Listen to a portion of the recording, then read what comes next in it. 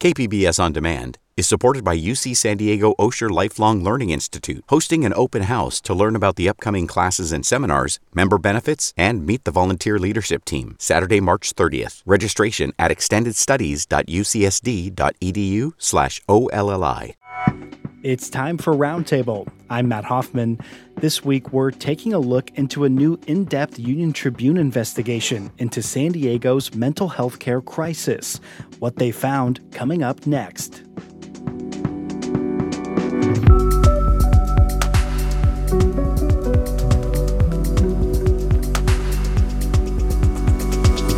At every single turn, something was going on, and you could see, just how overwhelmed the system is everywhere.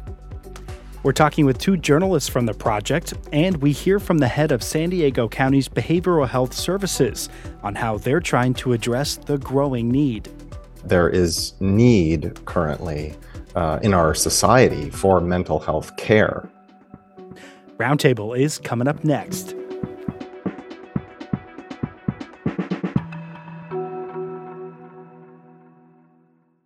KPBS On Demand is supported by the University of San Diego, offering professional and continuing education courses in the areas of business, education, healthcare, and engineering. For enrollment opportunities, visit pce.sandiego.edu. 72 hours. That's the amount of time a person can be held by mental health officials or law enforcement if they're found to be a danger to themselves or others or are severely disabled. It's also the title of a nearly 2-year-long reporting project from the San Diego Union Tribune. 72 hours inside San Diego County's mental health crisis. It tells a sweeping 3-day narrative into the heart of the behavioral health treatment in San Diego, and it reveals a mental health care system that's overwhelmed and undermanned at multiple levels. This week on Roundtable, we have two of the journalists behind this project. Blake Nelson is the East County reporter with the San Diego Union Tribune, and Dana Littlefield is also here. She's an editor with the UT who helped lead this investigation. I want to welcome you both here to Roundtable, and we just want to mention, if you're experiencing a mental health or behavioral health emergency, the number to call for help and resources is 988. That's the Suicide and Crisis Lifeline. So, guys, this project, it's called 72 Hours. It involved nearly 24 UT reporters heading out all across the county for 3 days last April. In it, Dana, your team says they found San Diego's behavioral health system overwhelmed at every step. How did you all see that? Well, we could see it virtually at every turn. I worked in kind of a dual capacity in this project because, yes, I am an editor, I'm public safety editor, but also I stepped up to do a little bit of reporting for this project as well. So I was one of the people who sat in with dispatch.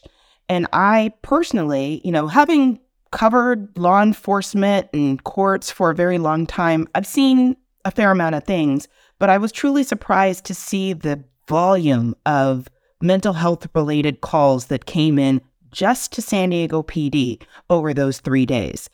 We could see it in the streets. The reporters saw it in the streets where, there were people who appeared to be, we're not clinicians, but people who appeared to be in crisis. There were people who tried to respond, law enforcement usually first, but then there was quite a bit of waiting that had to be done while those law enforcement officers maybe figured out, how to handle this particular person. Should that person be taken in on a 72-hour hold? There were, many instances of clinical settings where beds were not available.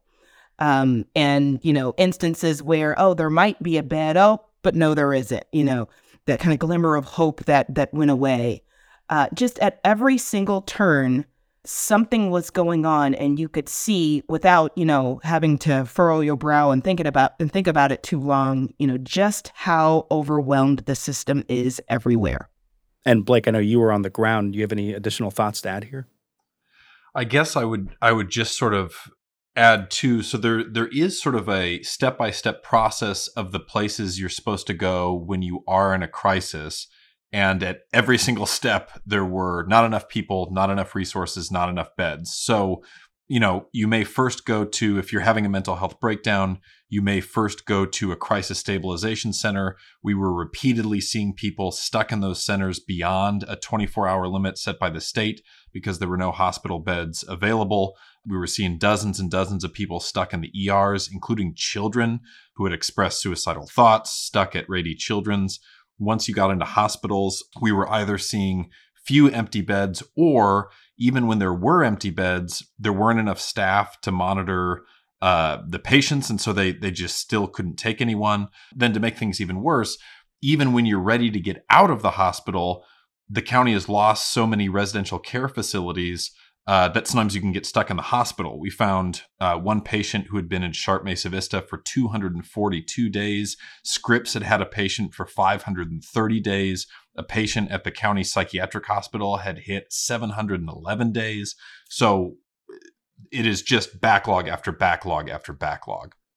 And can one of you sort of break down how San Diegans in crisis are cared for when it comes to emergency psychiatric needs? I mean, you guys sort of hit on this a little bit, but it sounds like first responders and law enforcement are typically sort of on the front lines here. Usually what you see right away when somebody is in crisis is, the 911 calls coming in, or the person, him or herself, or a loved one calling a police department, sheriff's department, some other law enforcement agency to say, hey, we need help here. What I was able to see is, when the calls came in, a lot of those calls, as we just mentioned, had to hold, because you might have a law enforcement who's there. They recognize that we might need to call in a PERT team, a psychiatric emergency response team, to respond. And that would be a team that would include both, law enforcement as well as mental health clinicians who could, evaluate and deal with the situation at hand. But there aren't enough of those. So a lot of time you had waiting and waiting and waiting and waiting for that. And then once determination was made to perhaps put this person on a 72-hour hold, then you've got the person now in transit to the psychiatric hospital, the county mental health. And then there's a whole process there for the person to actually be admitted, if there is indeed room for that person to be admitted. And, during your guys' 3-day reporting project last April, you found that law enforcement countywide received nearly 250 calls relating to mental health, and the majority of those calls were 5150s. It was mentioned a lot in your guys' stories. Can you describe exactly what that is? Is this that 72-hour hold you're talking about, or what is a 5150? Yes, indeed. That is the 72-hour hold. So under state law, that is the amount of time that a person can be held involuntarily if, as you mentioned earlier, Matt, if that person has been deemed a danger to him or herself, if that person is severely disabled. I feel like I'm forgetting a component, Blake. Threat to themselves, threat to others, or gravely disabled. Threat to others. Yes. So that is a tool that can be used by law enforcement, but, it's not a fix. That's for someone who needs help immediately right now. And it is, for a lot of people, a pretty traumatic experience. When your liberty is taken away from you, you're, put into a clinical setting. You don't want to be there. You are in the throes of crisis. The goal is to get the person stabilized right away and, of course, reduce the threat to themselves and to other people. But, this can be a very, very traumatic, disturbing, unpleasant time for the person who's going through that, as well as, if that person has family members who are available and are witnessing, it's hard for them too.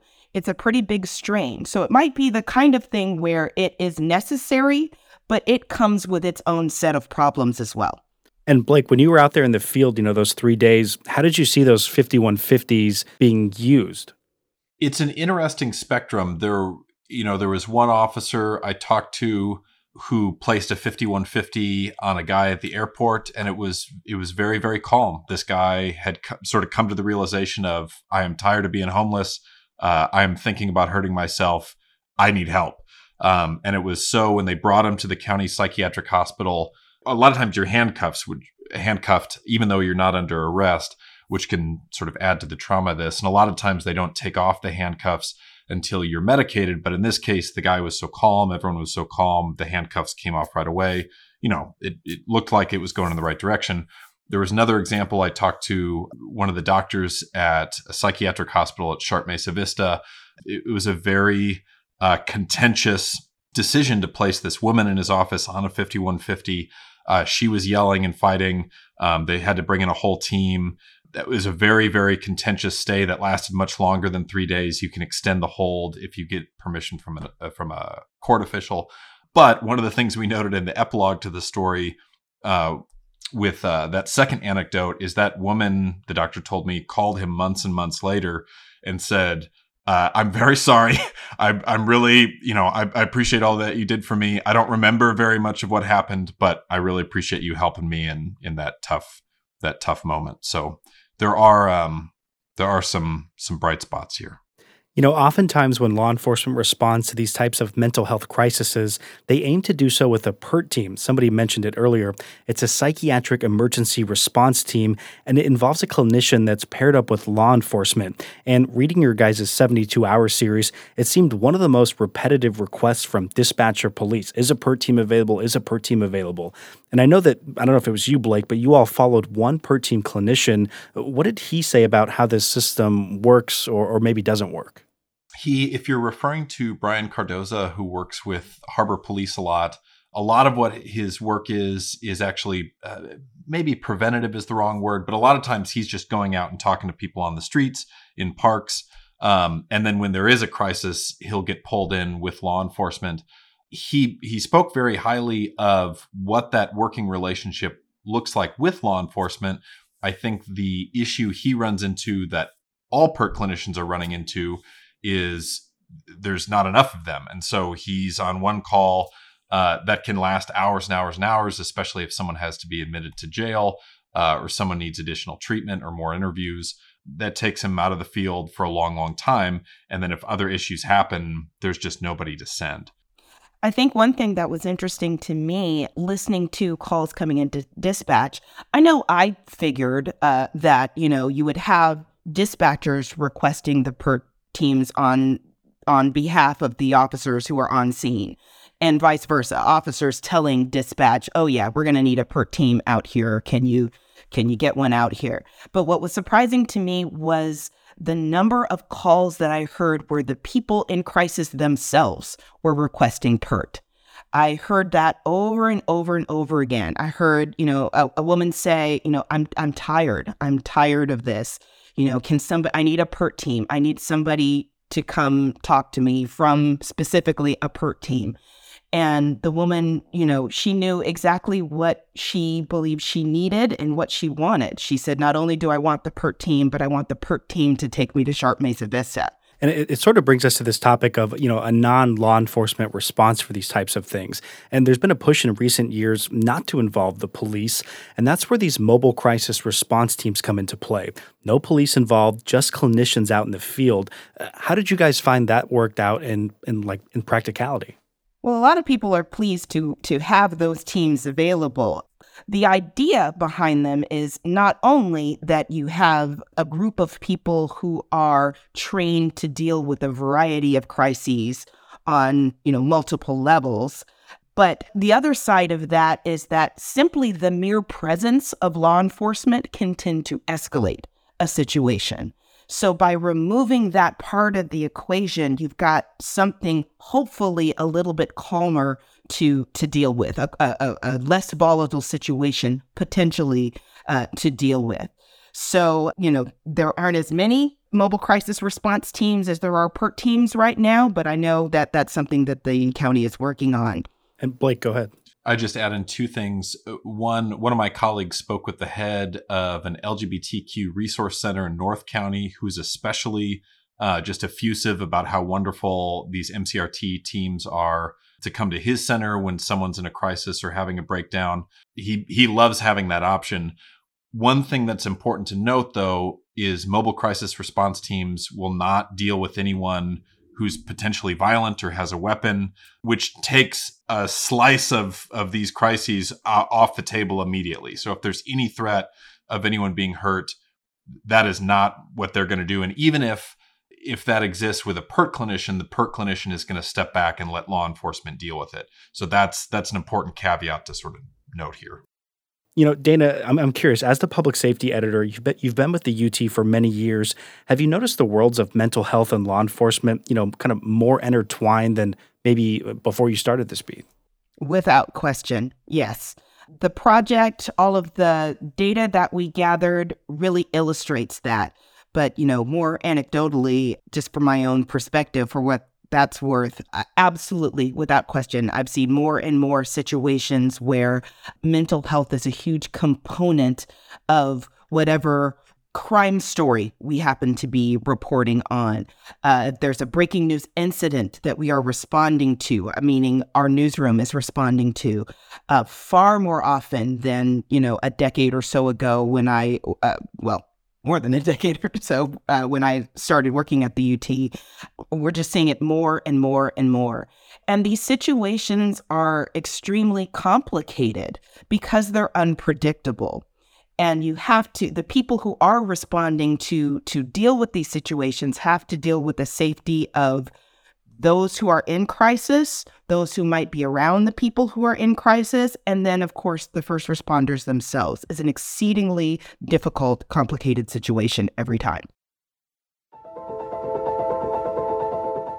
If you're experiencing a mental or behavioral health crisis, the number to call for help and resources is 988.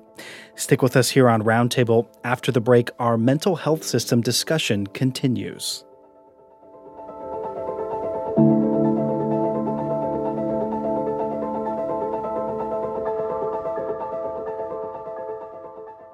KPBS On Demand is supported by the University of San Diego, offering professional and continuing education courses in the areas of business, education, healthcare, and engineering. For enrollment opportunities, visit pce.sandiego.edu.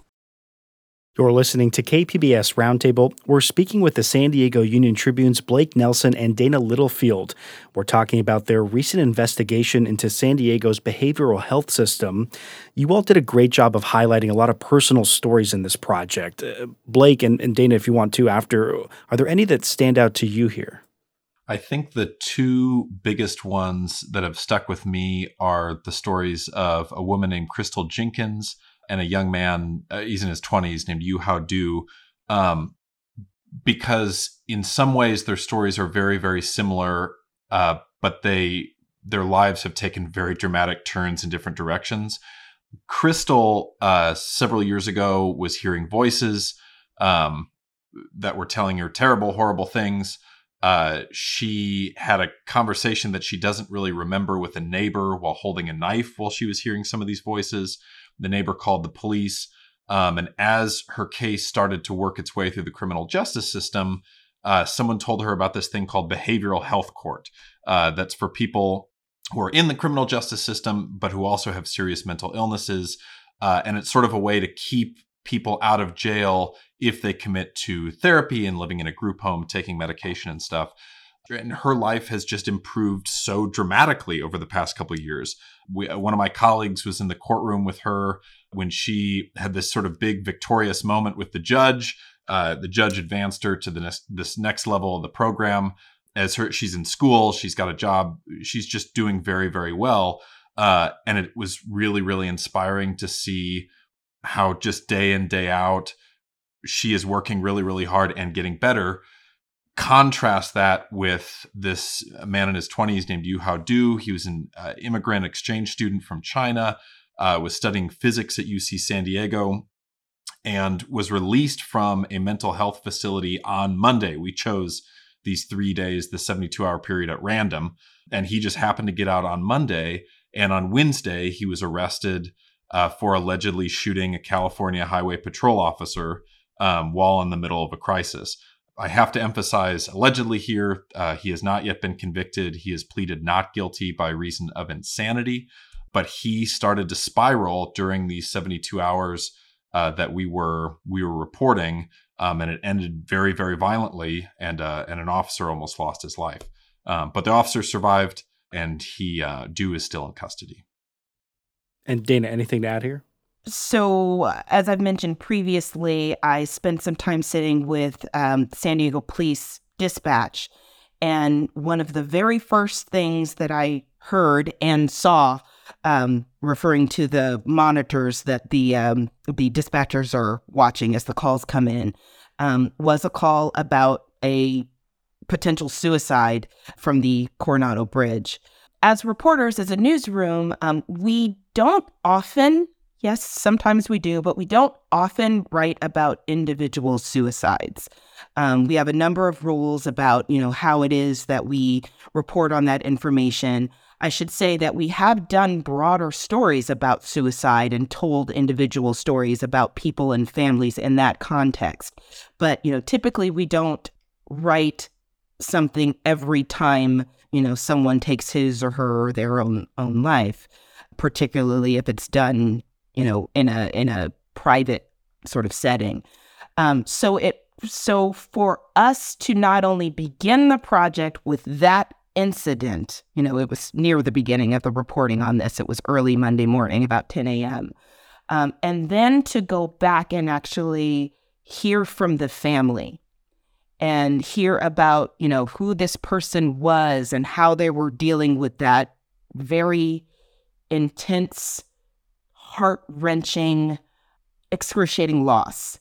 It was just, again, it's not something that we do in every instance, and it, all, of course, due respect to that family and what they're going through. I don't mean to trivialize any of that in any way, but having their story lent another perspective, another layer to this story that we were trying to tell. I am grateful that the family opened up to us in that way, but of course, so very sorry that they experienced this loss in the first place. And Blake, let's discuss where people who are in a mental health crisis can go for help or actually get some treatment. It sounds like there's a lot of different options available, all at sort of different levels of acuity. Yeah, so you can check yourself into what's called a crisis stabilization center on your own. You don't necessarily have to be brought there by law enforcement. You'll be assessed at a place like that, and officials can decide whether or not they think you need to go to a locked psychiatric unit at a hospital. There are definitely crisis lines to call, like 988, the National Suicide Hotline number. There are clubhouses that the county funds around the county for people just sort of day in, day out, places that people can go in day out to receive all sorts of help and services. I think one of the biggest issues that experts flagged for us is most of the resources that currently exist are for people in a severe crisis. And even those are strained. And there is less for people who are heading toward a crisis, but have not necessarily gotten there yet. And so one of the things the county government especially is trying to do is shift to a more preventative model by hiring people with mental illnesses who have struggled with mental illness in the past, who can function as what they're calling peer support specialists, who can sort of help people before it gets to the I need to dial 911 moment. But how long that's going to take, how many people need to be hired, how that's going to be paid for, that's still a moving target. But Blake, it also sounds like that your reporting found just in these 3 days that many of these different options where people can seek treatment, maybe in the later stages, are full. How did you see that presenting a challenge for whether it be law enforcement or caseworkers or peer support specialists in terms of getting people connected to the care that they need? Yeah, there's not enough space for anybody. I mean, especially I can zero in on residential care centers, which are places that if you get out of the hospital, but you still need help, say cooking your own meals, or it's not really safe for you to dispense your own medication, these are places you're supposed to be able to go to live. But the county has effectively lost dozens and dozens of places like this over the past couple of years, which together had spaces for about 500 people. And so, where are these people going? Well, a lot of them are ending up on the streets. That can lead to all sorts of other problems, which is why so many of them are then ending up in jail. And so sort of as a county, we've cut spaces for a lot of people who need some extra help. This contributes to the homelessness issue, although that's very complicated. This contributes to the jail population. Yeah, this just contributes to stressors on so many other systems. This was sort of surprising, and I'll just read the text quoted directly from your story. More than hospitals or crisis centers or nonprofits, San Diego jails are the region's largest provider of mental health care. Can you break that down? How or why is that the case? Well, that's been the case for many, many, many years. So I think back in 2016, I was involved in some reporting that really was launched from that particular, fact that the county jails are the largest healthcare provider in the region. There are so many people who, again, like Blake just mentioned, who are not necessarily at the crisis level. We'll get to the crisis level folks in just a moment. But the person might be, in the wrong place, and people are calling and complaining about this person. The person is trespassing. The person is, loitering in the wrong place. There are all sorts of reasons that somebody can be picked up, taken to jail, and frankly, they stay there for quite a while. And that's where the sheriff's department is administering meds to people who need them. So that is at, a lower level. Let's talk about the people in the crisis level. So when someone is at the level where they are, causing harm or threatening harm, or they've, perhaps broken into a building, a home, or something like that, well, clearly that's a person who's going to be arrested and taken to jail. The argument there, of course, is that really the proper place for that person? Is there somewhere else, some other kind of treatment environment where that person would be better served because their mental illness is directly related to that activity that landed that person in jail?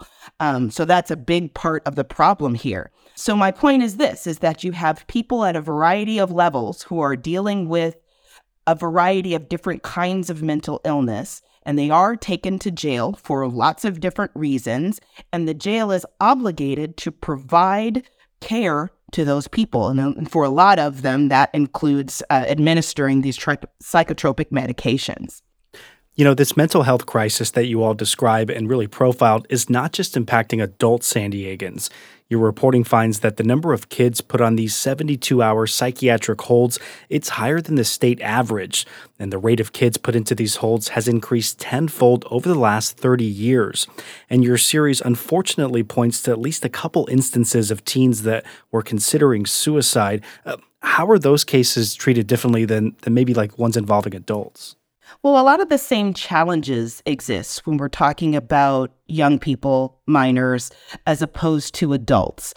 What I heard in my reporting, what I learned in my reporting and saw in my reporting was many situations where the first people who are dealing with a child who is in crisis, those are the educators. And I heard many calls coming from schools or maybe even group home situations where you've got an educator sitting with the child, isolating the child so that that person is not in contact with other children, and, trying whatever that person can do to calm the situation down and remove anything from the situation that might be a problem, potential weapons, that sort of thing. I remember specifically a call from a principal at a school, and I was so surprised at how calm, cool, and collected this person appeared to be on the call. And basically, they had isolated the child, taken away some things that could be dangerous, and the principal was on the phone with dispatch being told that there was no one available to respond right away. And the principal's response was basically something to the effect of, yeah, I know. The gist of it was kind of, I've been here before. So schools now are having to address how they will deal with this situation or these types of situations as they come up. And all of this has been exacerbated by the pandemic. You're finding more and more and more young people dealing with stressors and the schools actually having to figure out how they will deal with those stressors and how to get the child the assistance they need. Let me just also throw in a depressing stat that during this 3-day period that we looked at, Rady Children's Hospital always had at least 10 mental health patients in the ER because there was no space at a psychiatric unit. And their head of behavioral health services said the hospital typically gets more than 20 suicidal children every day. Every single day, newsrooms have to make decisions about what to cover, what to investigate. Why did you guys choose to do this series? And we'd love to hear from both of you on this. Because it is such a problem. You can see it when you're walking down the streets, when you maybe take a walk through, the East Village. You can see people who are clearly in the throes of some type of mental health crisis. But what was interesting about this project and what was kind of one of the motivators of this project, I think I'm not speaking out of turn when I say Tarcy Connors, who was lead editor on this project, she and I wanted to show that this isn't just about the person you might see on the street who's in crisis. This is something that's happening in every neighborhood, in every socioeconomic level, at every age level. It's everywhere. And a lot of it is happening behind closed doors, or at least behind the doors that not all of us get access to. So it's happening inside people's homes. It's happening inside the hospitals. It's happening inside these care centers that we've mentioned. And we wanted to show all of that. And you guys did a great job of putting, faces to this. Like you said, maybe people think it's maybe just people living on the streets, but it's students, it's neighbors, it's brothers, it's sisters. Blake, anything that you want to add here, or maybe why you got involved in this project? I would just add that the data, backs up everything that Dana was just saying. You can actually map where these calls are coming from, what zip codes, and the majority of calls are coming from homes. They're not coming from, downtown. There are issues downtown, but when you actually look at this, it's coming from rural areas, it's coming from urban areas. And I think, the privacy of people caught up in this system, especially people in the throes of crisis, was a paramount concern for us. And we, anyone whose name is in this story, it's because we spoke to them directly or their family gave us permission. We were not, especially when we were in these hospitals, we were taking extraordinary steps to make sure we were not putting anyone in the spotlight unfairly or wrongly. But I guess just to echo what Dana was saying, since everyone's sort of aware that mental health is an issue, I just don't think, I certainly didn't have a good sense of the scale of the issue, partially because of the privacy concerns. You can't just walk into a psych hospital and start filming. But I think that was a main driver of because these privacy concerns are such an issue, nobody really understands the scope of this. And so we really got to dig into what does this look like on the ground, day by day, minute by minute. It was a great series, very eye-opening, and you guys had unprecedented access to this crisis. Dana Littlefield is an editor with the San Diego Union Tribune, and Blake Nelson is the UT's East County reporter. They're among the nearly 24 reporters behind the new series, 72 Hours, Inside San Diego County's Mental Health Crisis. I want to thank you both so much for joining us here on Roundtable to share more about this incredibly important project with us. Thanks for having us. Thank you so much. If you're experiencing a mental health crisis, the number to call for help and resources is 988. Coming up, we're talking with the leader of the county's Behavioral Health Services Department. More on how they're addressing the growing need for mental health services.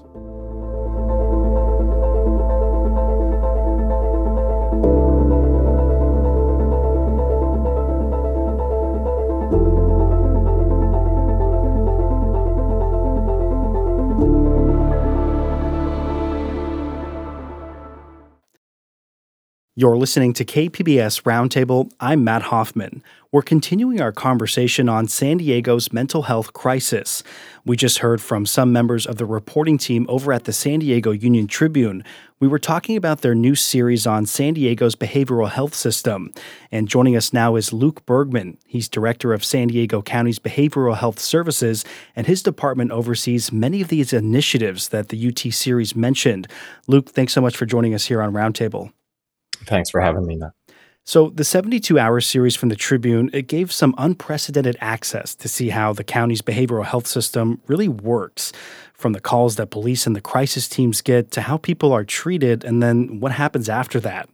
They described a mental health system that is overwhelmed. Generally, do you agree with that assessment? Why or why not? I agree with the notion that there is need currently in our kind of in our society for mental health care that pretty dramatically exceeds the resources that are put into it. We absolutely need more resources in this space than have traditionally been put into it.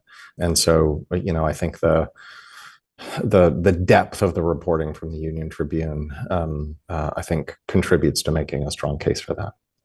In the UT's reporting, they mention a few instances where somebody is trying to get help who's going through a mental health crisis, but they're told that there's no room or there's not even maybe somebody available to respond. What are you and others doing to solve that, or what's the solution here potentially? I think the most important thing to note is that there isn't a solution. We need many solutions. One of the, I think, really important aspects of behavioral health that it's important to sort of lead with is that it's very variable. There are lots of diagnoses that fit under the broader umbrella of behavioral health condition. Most of the attention is put on what we need to engage people who are in moments of crisis. And what do we need to do sort of in those moments of kind of heightened agitation to de-escalate them and to get them somewhere. 5150 holds. That's part of a longstanding policy in California that enables people to basically be mandated into care in emergency settings and then potentially conserved for longer periods of time. A ton of attention and policy work goes into that 5150 hold process. I would just say the broader public discourse, the public imagination around behavioral health is mostly preoccupied with that moment of crisis. What doesn't get enough attention, and where we really need, I think, collectively to sort of shift our gaze toward, is the longer arc that we need people to sustain in care. Right? We think about behavioral health in terms of crisis, almost inevitably. It's part of our language for describing and thinking about behavioral health. I'd note, other aspects of healthcare don't use the word crisis. We talk about critical care, we talk about acute care, we talk about intensive care, we talk about crisis only in the context of behavioral health. So that's getting tons of attention.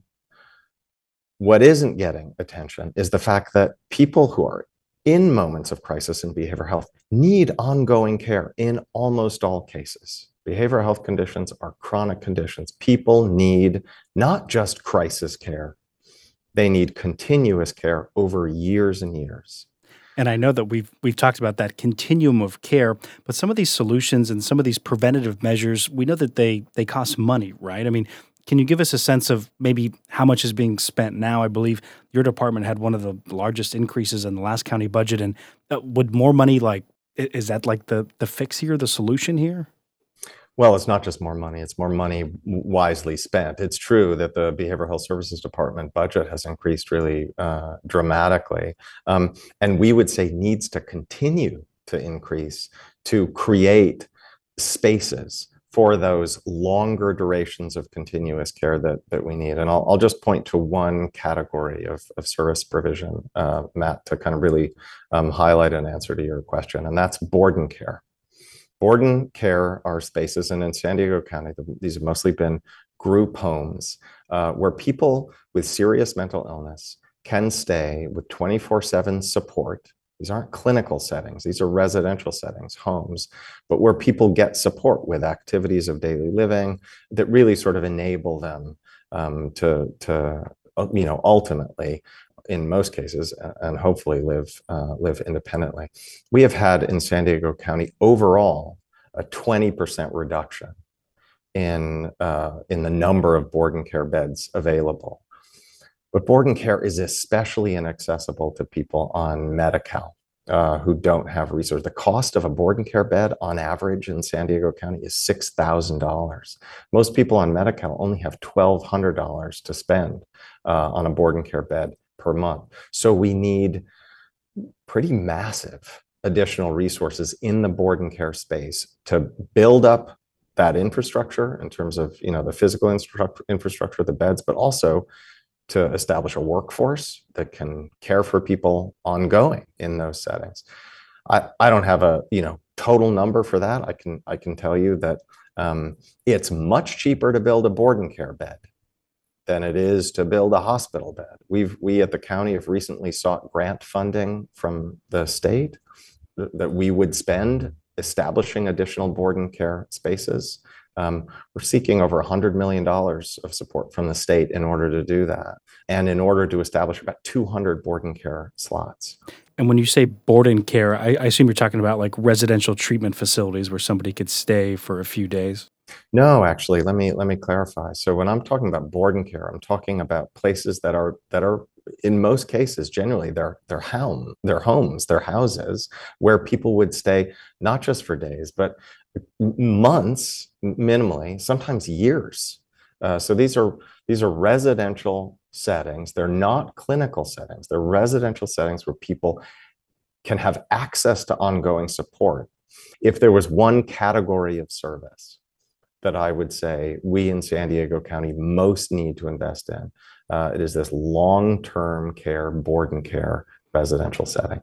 And I don't know if there's a simple answer to this, but whose responsibility is that to like build out? When we talk about building more places for people to go, is that like the Sharps and the Scripps, the hospitals, or these acute care facilities? Is it the county, the state, the federal government? These have mostly historically in the county, they've been established by enterprising, entrepreneurial family homeowners who decide that this is the thing that they would like to do with a resource that they have. The state of California, the Newsom administration, is definitely pushing money into this space in ways that they haven't before. As kind of a part of the Care Court initiative, they've created a behavioral health bridge housing fund that may help us to subsidize stays in board and care. We at the county have for years been pushing money over which we have some discretion into board and care operations to try to incentivize care for people on Medi-Cal in these spaces.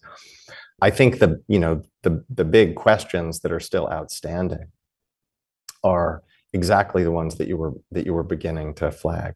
What role could mainstream healthcare or hospital systems play in supporting board and care settings? That's an open question. I don't think there's great clarity about that, but I think it's an area of work that really needs to be explored. And then ultimately, a kind of a deeper question would be, what role does our public insurance system potentially play in supporting these kinds of settings? Generally, historically, our public insurance system, Medicaid, doesn't pay for housing, pays for clinical services. And that's in terms of policy, that's a very bright line that has historically applied to how Medicaid works. At the same time, everybody in this field knows that health and housing are very intimately intertwined. And so there's a strong argument to be made that public insurance could play a more significant role in sustaining this kind of care in home settings. And when we talk about, responses to those who are going through a behavioral health kind of emergency, there's been some work at the county to move away from, a law enforcement only response, maybe if it's possible to just have like a clinician go out there. Is that something that you think that you still want to invest in or invest more in, and pleased with how that's been going, or how do you see that working out? We're extremely pleased with how that's been going. The just volume data that we're beginning to see as early returns for our mobile crisis response teams across the county have been very, very positive. We're making contact with thousands of people over thousands of encounters that are in most cases resulting in stabilization on site without needing to transport somebody for additional emergency care. I mean, these are cases that could very easily continue to escalate and result in really bad outcomes without this intervention. We're also seeing increasing numbers of 911 calls diverted from police response to mobile crisis response team response and deployment. And it's important to remember the mobile crisis response service is accessible through calling 988, which is the federal mental health crisis hotline number, but also through 911. And at this point, though, the numbers, of course, didn't reflect this distribution at the outset. But at this point, as things continue to evolve, about 45% of mobile crisis response team deployments start with a call to 911. They start with a call, in other words, that previously would have led to police deployment, and very likely not as positive an outcome as we're seeing with the MCRT deployments. And as we wrap up here, a final question. Generally, what resources are there for people who may be in need of some mental health services? Where can people go? We know we have the 988 crisis line. That's, I would say, a most important thing to remind people, that it really is as simple as dialing 3 numbers to get access to the access and crisis line here. And it's a very robust service in San Diego County. You can talk to a live clinician. It's not a recorded service. You're talking to a live licensed clinician who can communicate with you in over 150 languages and get you connected to ongoing clinical care. So if anybody who is listening is concerned about, getting access to care and doesn't know where to begin, 988 is certainly the best recommendation that I could make. Luke Bergman is director of the county's Behavioral Health Services Department. And Luke, thanks so much for joining us here on Roundtable. My pleasure. Thank you, Matt.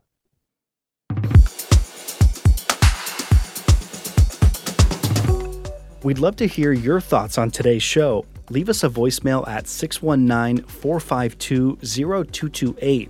You can also email us at roundtable@kpbs.org. You can listen to our show anytime as a podcast. KPBS Roundtable airs on KPBS FM at noon on Fridays and again at Sunday at 6 a.m. Roundtable is produced by Andrew Bracken, and Rebecca Chacon is our technical director. I'm your host, Matt Hoffman. Thanks so much for being here with us.